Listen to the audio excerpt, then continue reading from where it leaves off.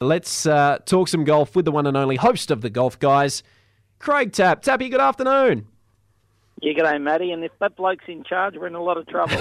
Yeah, I think so. There's a fair bit playing out. They've been put in front of a Congress board, and a fair bit to play out in terms of the investment funds when it comes to Saudi and the Wealth Fund, and then LIV and the PGA. It's all looking as though Greg Norman is going to be ousted as the guy, the CEO of LIV Golf, if this new deal does get finalised between Saudi and the tour. What do you make of it all and what's happening right now in golf? Yeah, look, it's absolute chaos. When he did say there's an agreement to have an agreement, that's about as far as it's got. It's just basically stopped the litigation. Everything's been very quiet on the Western Front. And what happens is when everything's quiet, people start assuming and they start making up stuff. And look, it's certainly the narrative from the American people and the players. Look, they're very patriotic about the PGA Tour, and they see this as a real affront and attack on them with the Saudi money coming in. But the reality is it's a world game, and they've certainly, if we just from an Australian perspective, they've let Australian golf go downhill for the last 20 years by making all our Australian players, our best players, play over at US and not allow them to come back with exemptions, come back and play in our big tournaments. But we've seen golf really sort of over the last 20 years go backwards here in Australia, and that's happened certainly in all places around the world, through Asia, Mexico, Japan, all those big, and even the DP World Tour, all these bigger tours are now really struggled over the last 20 years. So, look, it's got to the stage now where don't believe too much what you hear. I am sure that Greg Norman's not going to get the boot. This agreement will be very, very interesting. At this stage, it looks like the PGA Tour have got nowhere to go. I'm really not sure with their Jay Monahan's been on sick leave. They've been really haven't been able to announce anything of note for their PGA players. They're getting very restless. We have seen all the PIF guys and the LIV guys. They're very happy. They're saying, look, we don't even want to play the PGA Tour. We just want to play the LIV Tour, our 14 events, play the 4 majors. There are reports that they're going to extend a couple more teams and maybe have Rory get a team and Tiger Woods get a team. But at this stage, it's all just hearsay. So, look, I'm really interested to see what the courts do, and this ultimately is what this investigation into the PGA Tour and where the money's gone and how the Saudi money will merge. I think there's a lot to play out, and that's why it's been very, very quiet. But unfortunately there, Matt, what happens is when there's no news, people start talking, and there's a lot of people talking rubbish. But, look, ultimately, I think it's going to be very, very good for the game of golf. I think you will hear more after this week because obviously you've got the Open Championship, which you alluded to at the top of the show. We've had the LIV Golf last week, and it was great to see, obviously, Cam Smith, the Aussie boy, doing so well. We've got the Scottish Open this week, which is one of the very big events on the DP World Tour, and now part of the PGA Tour. I think what will happen is after this Open Championship will be the last major of the year. I think they'll just take a couple of little deep breaths. I think all the cards will come out on the table, and I think ultimately golf's going to be the winner. In what shape or form, I do not know, but I can assure you, someone like Piff, they've got the bloke there who's going to be in charge of it. If you're putting in billions and billions of dollars, you make the decision.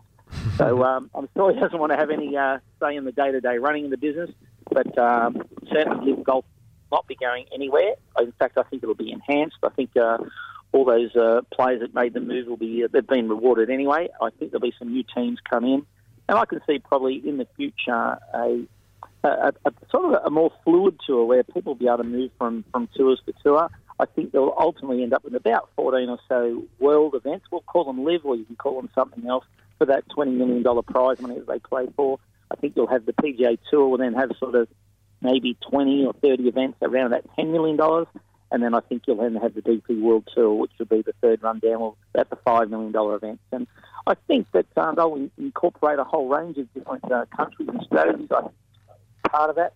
I can imagine in the future that the Australian Open, Australian PGA will be $5 million events on the DP World Tour. I'd suggest that we probably might even have a couple of PGA Tour events down here and combine that with a couple of LIV. We've already seen this. Norman was here in Perth over at checked out at Karen Up Golf Club and also Junior Up, and I believe there was sort of some draft there for the second live event. So look, it could be really good for Australian golf and over the next couple of years. And who knows, we might have two live events, two PGA Tour events, maybe two DP World Tour, which would be great for our young Australian players. Yeah, it'd be great, and we certainly hope that we do get a bit more golf here in Australia over the next couple of years. Tappy, you mentioned it, Scottish Open. It does get underway tomorrow as we build towards the Open, the British Open, and we've got a few Aussies involved. Baddeley, Herbert, Endicott's going to be there. Minwoo Lee, who's been in some fine form. Davis, Adam Scott. I believe we've got perhaps one more in there. I'm not too sure. But, geez, there's some Aussies to look forward to. And I think Minwoo Lee's the one that he just seems to be building week in, week out. Yeah. Look, he's moved into number 47 in the world rankings. He won this tournament only a couple of years ago in 2021. He's all but stoned up his rights on the PGA Tour. So basically, he's going to have lots of options. Even no matter what happens with the mergers and things like that, he's going to have. He looks like a very decent guy. He's just so exciting. He's long, but he just flights his wedges so well. And normally the really long hitters, they're okay with the wedge, but they're sort of more of a hit it hard and out. He's actually got a yes for the way he hits it so far.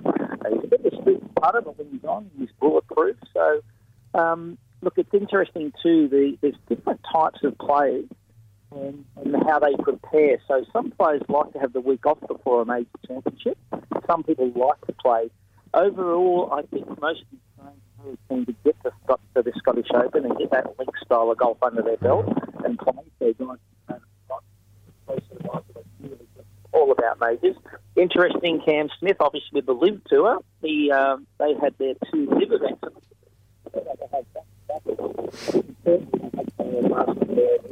So at least acclimatising, getting them to the right part of the world so they don't have lots of travel going in, and it gives them a nice little freshen up. So two different ways to play into the Open Championship, which is the last major of the year. You can either have the week off and freshen, or you can actually go into it with a nice event under the event. By the way, I cannot wait. Liverpool is going to be a very, very exciting tournament. We love seeing when you get the Live players coming together, tour players, and that's what we want as punters. You know, we want to see the best players in the world playing against each other over golf courses. I was very impressed with Cam Smith, particularly all year. Just gone to that next level with it. We often see with defences of big tournaments, they go back and they have these great memories. They're on field, their photos everywhere. They do the press releases. They get that vibe off the major crowd. And we often see them defend very well and play very well in the defence of a major. And I think we're going to see that from Cam Smith. Very excited to see him play next week. Yeah, really looking forward to it. You're just cutting in and out a little bit there, Tappy, so we might let you go. Of course, we'll hear from you on Sportsline tomorrow, and then the Golf Guys coming up following this show from 6 o'clock. You and Craig Grant. It's going to be another fantastic evening. Plenty to get into as we build towards the British Open. Tappy, thank you very much for your time.